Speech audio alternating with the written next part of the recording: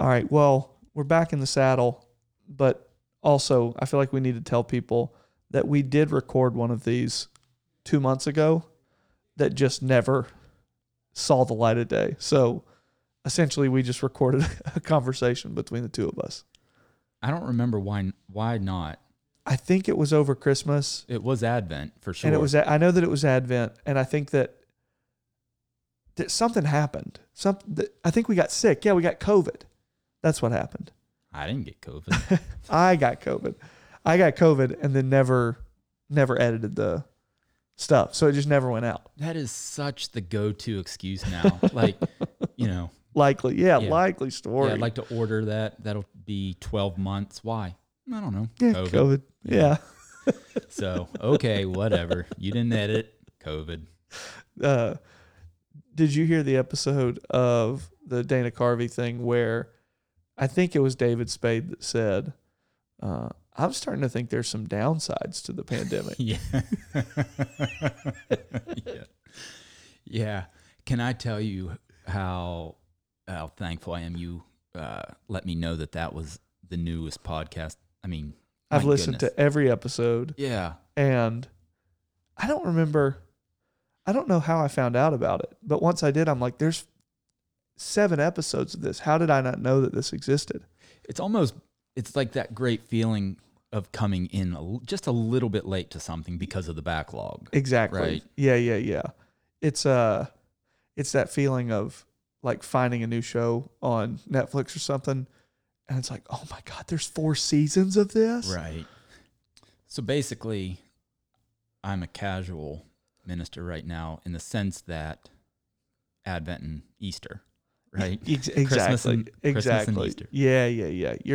You're coming in for the highlights. It's like the aging NBA superstar that doesn't get picked up on a team until April. Yeah, I don't know about aging, but NBA superstar we can go with. Okay. Yeah. Kind of like the NBA superstar. Yeah, let's just stick with the second part of that.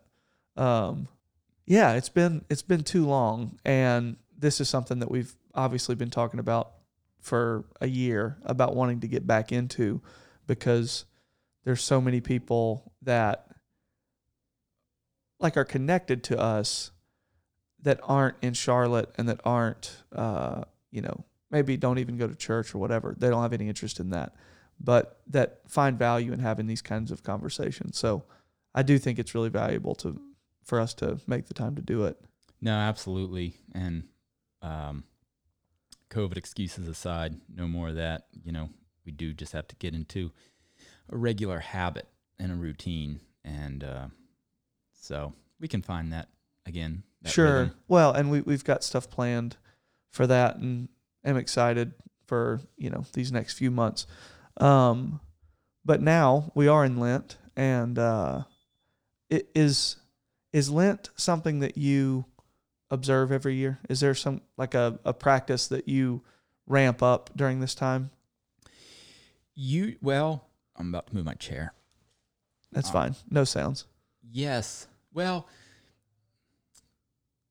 you want to quickly answer yes because you want to appear as though, it's something that's very meaningful to you. But in all honesty, yes, it is an important time for me, but I don't give things up. Yeah. And nor do I, by the way, just to join you in that. Okay. That's not part of the practice for me. Right. And we could talk as much or as little about the why to that, but it's not because I just simply don't want to. Sure. There's reason behind that. But anyway, this year, so overall the answer is yes to that, but this year it was different for me personally, and it was strange because of a lot of other things that are happening in my life right now. Just a lot of chaotic seasons that are just really keeping me from those normal life rhythms that I have been used to. And to be honest, just full disclosure, I didn't realize that Lent had began this year. Oh yeah. But this is an interesting story, and I know that it feels like this will almost seem like a humble brag. Uh-huh. But I promise you, it's not like, oh wow, I'm more spiritual even when I'm not trying to be. I'm not. it's nothing My like.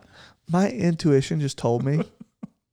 It's kind of like that, and I promise, I'm I just found ashes on my forehead on a Wednesday, and I was woke- like, "What in the world?" wait, why are my palms bleeding?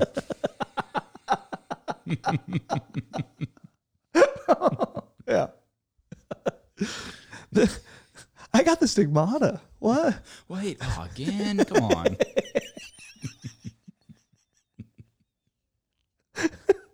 Is my face glowing again? Right. Dadgummit. I've got to go to Home Depot. Yeah. Oh, such a bad time for transfiguration. Yeah. Yeah. Anyway, so one of the things that I have picked up in the last 6 months or so is I speak with you, the person that I met through you, an old professor of both of ours actually, but that is you would call your spiritual advisor, right? Spiritual director. Yeah. Director, I mean, yeah. And in the last 6 months, because of life, I've been talking with him on a regular basis. And I was speaking with him last week and going through this whole thing where I just really, like, at this certain time, I just hit this wall spiritually, like this exhaustion, this, it just felt like, not to exaggerate it, but a dark night of the soul type period of Sure. time. And as we were talking through it and everything, he kind of helped me realize, oh, I didn't know this mentally, but almost like spiritually and physiologically, Yeah. Right. it was connected to the rhythm of Lent. Lent. Yeah. Yeah. And yeah. it kicked in, and so I knew it was Lent, but I didn't intellectually. And that was very helpful to me because even though I wasn't, I don't know, it was comforting to me a little bit because even though like I felt just very much detached from meaningful things during that little bit of a season, it almost was a little bit of a relief. Like, okay, I'm still, I don't even know how to say it, but like, Well, there's space that's made in the church calendar for this kind of feeling. Like it's an appropriate feeling. yeah, and it's not random. Yeah. Right. Like, and so we know things beyond our mind. And if we live a life that makes space for that to open up to multiple ways of knowing, yeah. Right. then we know in ways beyond our mind when we allow ourselves to. Mm-hmm. And so, this was an interesting year because I didn't realize Lent had started, but in a sense I did. Yeah, that's interesting. And it's similar, I mean, not one for one, but similar to the way that I've felt about it this year. I've felt like, and funny enough, I've talked to Ricky about it a lot, but like just a kind of heaviness or malaise, whatever, and a lack of, I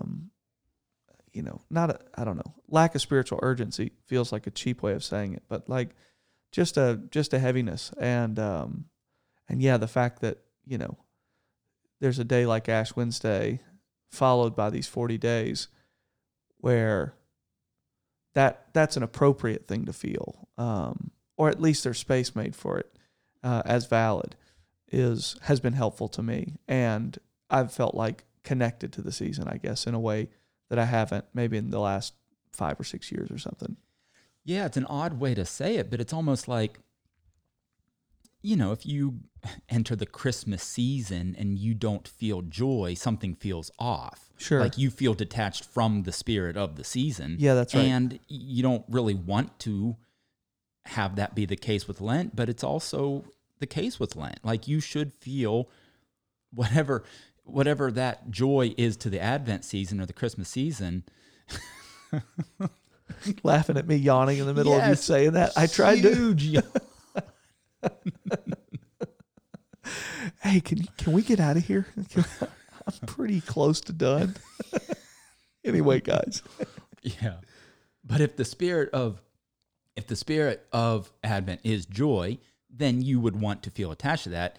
And as much as you don't want to say it, if that spirit is desert attached to Lent, I mean, it's important and it's valuable. And so I'm not saying there's something wrong with you if you have an enormous amount of joy during the season of Lent. That's a wonderful thing, but it's somewhat normal, and it's part of what this time of year represents. Yeah, I'm probably only 15 minutes into it, but I'm listening to a podcast right now from a psychologist lady talking about how the title of it is something about mixed emotions, and it's essentially talking about how we deal with the fact that we're always feeling everything. We're always experiencing everything. That's sort of the feeling that I have right now, where it's like, I don't know. I'm just aware of the fact that like sadness, malaise, angst, whatever is coinciding with joy and hope and beauty and all of that. And a season like this, where everything's starting to turn green and all of that. And we're also remembering that we die and facing our inner demons and, facing the pain of the world and all of that. It's all happening at once. And so I think that for me is sort of one of the takeaways of all of this, is just saying yes to all of it. Yeah. Yeah. And they can be simultaneously present. I think they are right. for everyone. Mm-hmm.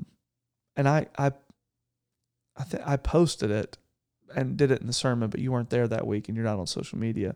But I wrote something the other day. Maybe I'll read it at the end. But just about a single day a few weeks ago of 20 or 30 things that happened, and all of it was just so mixed and so full of ambiguity and subtleties and just good and bad and everything else. And the end of the poem or whatever it was, it may have just, I don't even know how you would categorize it, just says that everything is unrelentingly everything all at once. It's just overwhelmingly everything constantly. Yeah, I know. I think it's true.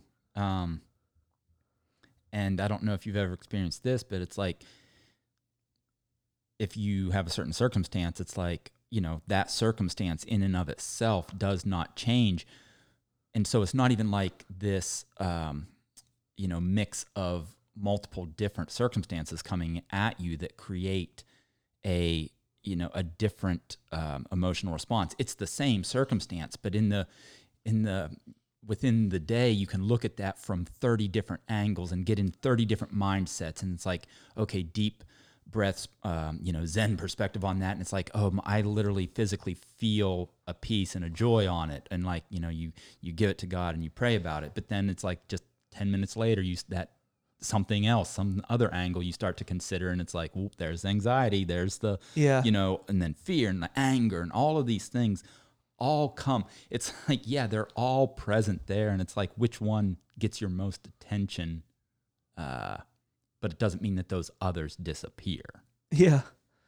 Well, and there are times where you're able to not manipulate, that's not the right word, but you're able to change your perspective. I heard somebody say that like it helped them with stage fright when they changed what they were telling themselves about fear and called it excitement instead of fear. Yeah. But like, sometimes you can't make that kind of jump in your head. And then sometimes it just it's not reflective of what you're facing. It's like, if you do this is excitement, not fear, and there's a grizzly bear, it's like, it doesn't matter if you're scared or afraid or what your experience of it is. It's still just objectively dangerous. Right. Yeah. You're not allowed to bite my neck because I'm excited. No. This is excitement, not fear. That's right.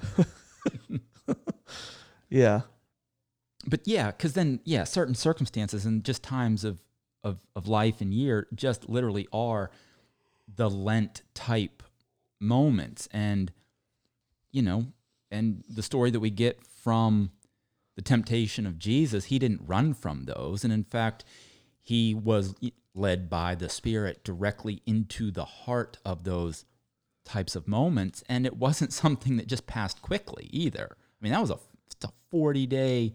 Yeah, it's a significant thing. And I think it's a startling and strange text that he goes straight from his baptism, a dove descends, you're my son in whom I'm well pleased, and all that, directly into, and then the Spirit led him into the wilderness to be tempted by Satan. And it's like, huh?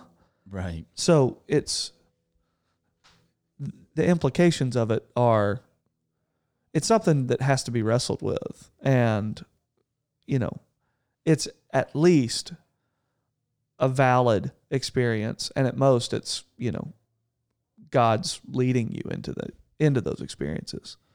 Yeah, and leads you into something that then he seems to be absent from. Right. Because one of the things I noticed this year that stood out to me in that story more so than it has in the past is that the angels didn't attend to him until Satan left and the whole experience was over. Right. Like, and I'm not saying God was fully absent from that moment. I'm not saying that, but in the experience of Jesus, I would say he was.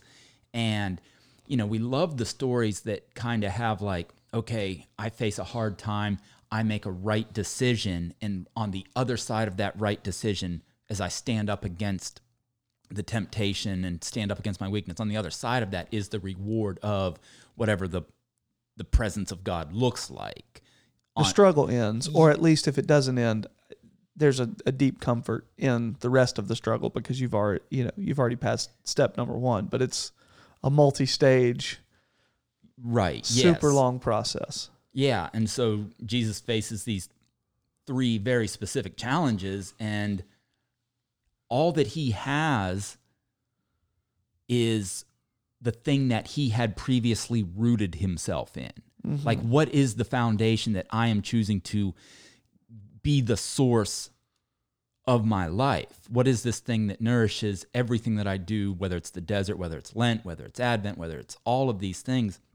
And he was forced. It's those moments that we all have sometimes. It's like sometimes there's nothing at all except doing the right thing based on what I have chosen to root myself in.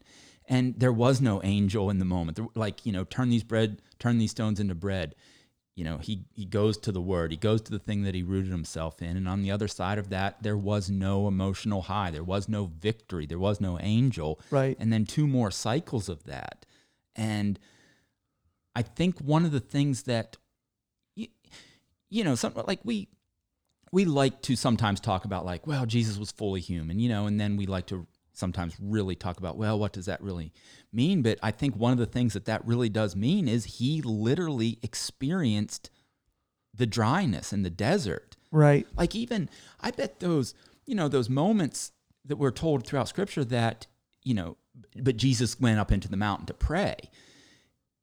Like, okay, he did this discipline. He spent that time doing that. But I promise you, I almost guarantee you that just because he did that and made the effort to go do that, it wasn't met with like this glorious parting right, of heaven. Right. I bet there were moments during that all night prayer where the thought was, why am I like, where are you? What am I doing? I'm praying to this tree I'm looking at, it feels like, or, this brick wall. It's not just this automatic unlocking of the heavens and angels and all this sorts of things. He literally had to walk through the dryness of that Lent season, of that temptation narrative. Yeah, I mean, he fully faced what was in front of him, and I'm convinced that you're right, that it didn't feel easy or that it just felt like a discipline. There were periods that felt, probably particularly deep and meaningful, and others that didn't. I mean, he's expressing forsakenness in different places. He's, asking for the cup to pass from him. He wasn't separate from human experience. I was talking to Andy the other night, and we were saying how awesome it would be to sign up for a marathon and either the night before you're about to have to run it, you take a positive COVID test, like what that kind of joy that would feel like. Or my version was that you get like 2.5 or 3.5 miles into it, and you just see a sports bar, and you're just like, the kind of relief it would feel like to run and like sit at the bar, to unclip your little like number bib thing, Yeah. and just like order a drink, Yeah. like just be like, those suckers are gonna be hurting so bad tomorrow, and I think that's probably a uniquely me and Andy kind of a conversation, because other people will be like, I'd be so down on myself. I prepared so much for this. I can't believe I let myself down. Me and Andy are like, dude, talk about those chicken wings and what that would feel like. Anyway, using your pinned on number thing as a napkin to wipe the wing sauce off. Yeah, correct. So the tie-in, the thing that made me think of that is like, there had to have been off ramps in his mind in the desert. Like, I don't have to be doing this. Right. Like 3 days in, like, I'm gonna go back.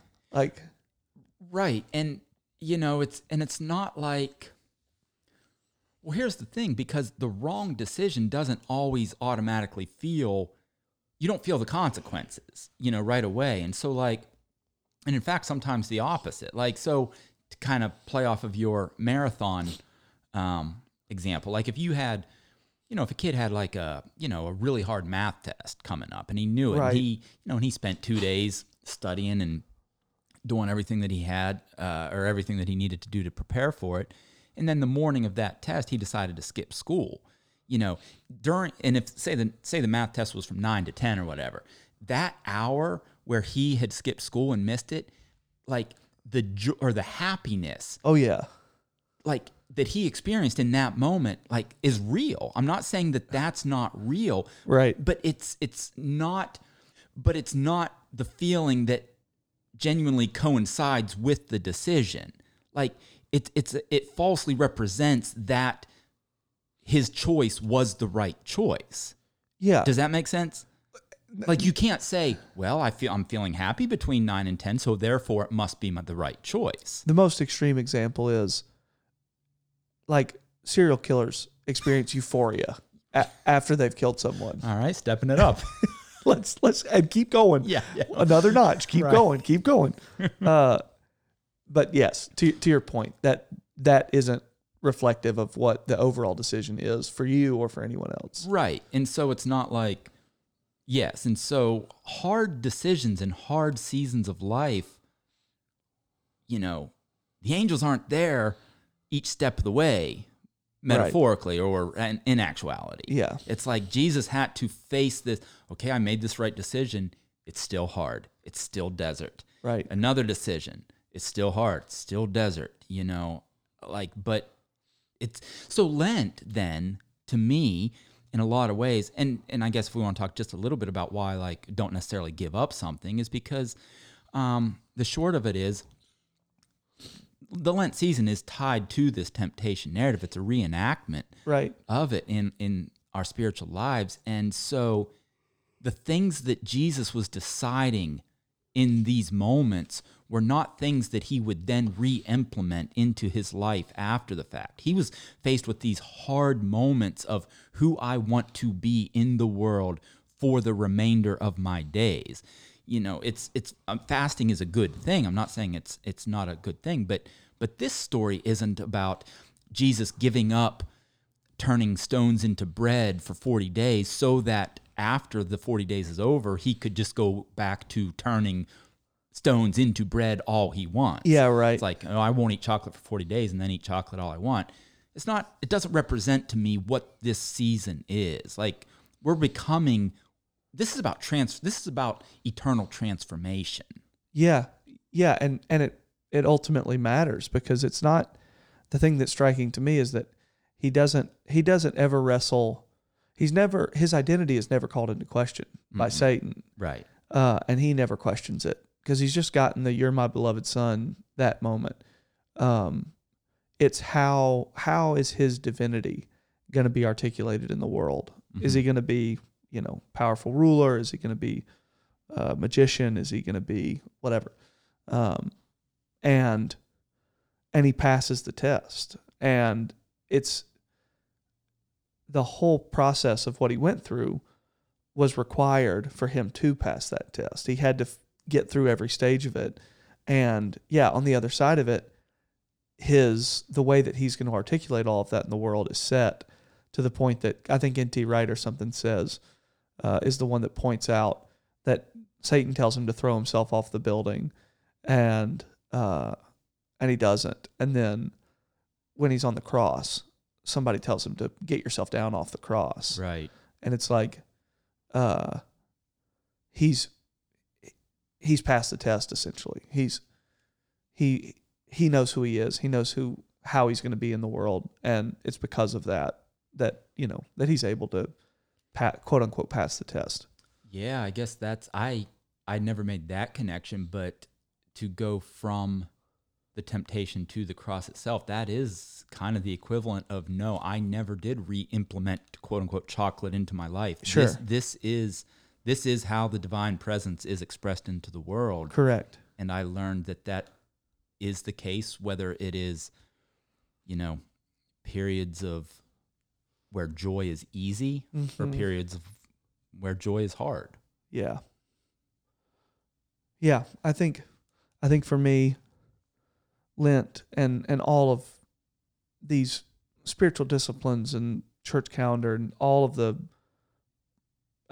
spiritual practices, anything that I'm doing is always in service of, and Ricky says this all the time, of one, decentering the ego, but for the express purpose of transformation. Mm-hmm. And so if it's not about, becoming new and renewed and over and over again, shedding what's false and becoming awake to what's real, then there's no reason for it. And so this is a particular time where, you understand that death is the pathway to life and all of that pattern of reality. And so that's the stuff that I'm thinking about.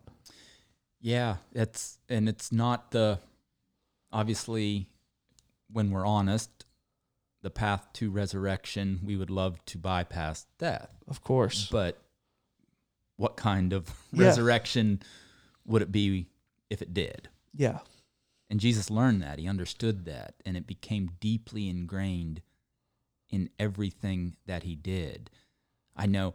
So after that temptation narrative, I might be misremembering, so you can look this up, but I'm pretty sure the first words in Matthew that we get Jesus speaking after the temptation narrative is basically, the kingdom of God is here. Yeah. And it's almost like, okay, baptism, this, now I'm beginning to understand, okay, what is the arrival of the kingdom of God look like?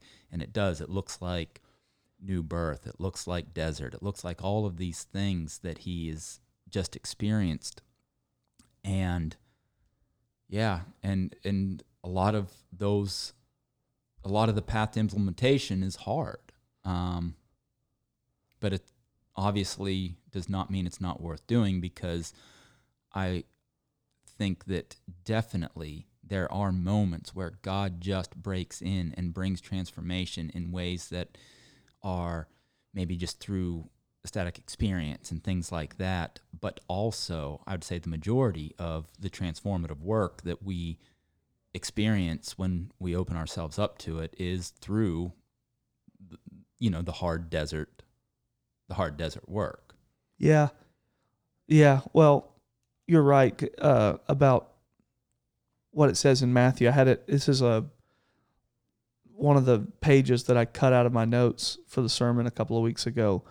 But that whatever your life's calling, your destiny, your vocational identity, however you want to say it, is on the other side of the wilderness, because Matthew verse 17 says, "From then on, Jesus began to preach, repent of your sins and turn to God, for the kingdom of heaven is near." Yeah. So it's like on the other side of that, not just being told who you are, but then having to wrestle with how that's going to be articulated in the world, how it's going to find expression. That it's only after that experience that then you can really start whatever it is your vocational work is, whatever your deepest kind of work is. Yeah, and and I'm not.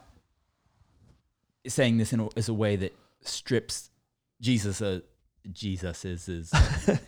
Jesus's experience as being unique, but it's also a pattern. Yeah, right. And so we even whether Abraham, Moses, it's this pattern of what you just described, understanding who you are, being solidified in your identity. Abraham wouldn't have said in Christ, but Right. as we would say it now, like your identity in Christ. This Lent season leading into a fuller understanding then of this is my vocational purpose, or this is my, not even vocational, but this is my life. Yeah, purpose. right. It's not reduced to a single moment, but Sure. just the way in which I express all of this life that I've been given in a meaningful way. Mm-hmm.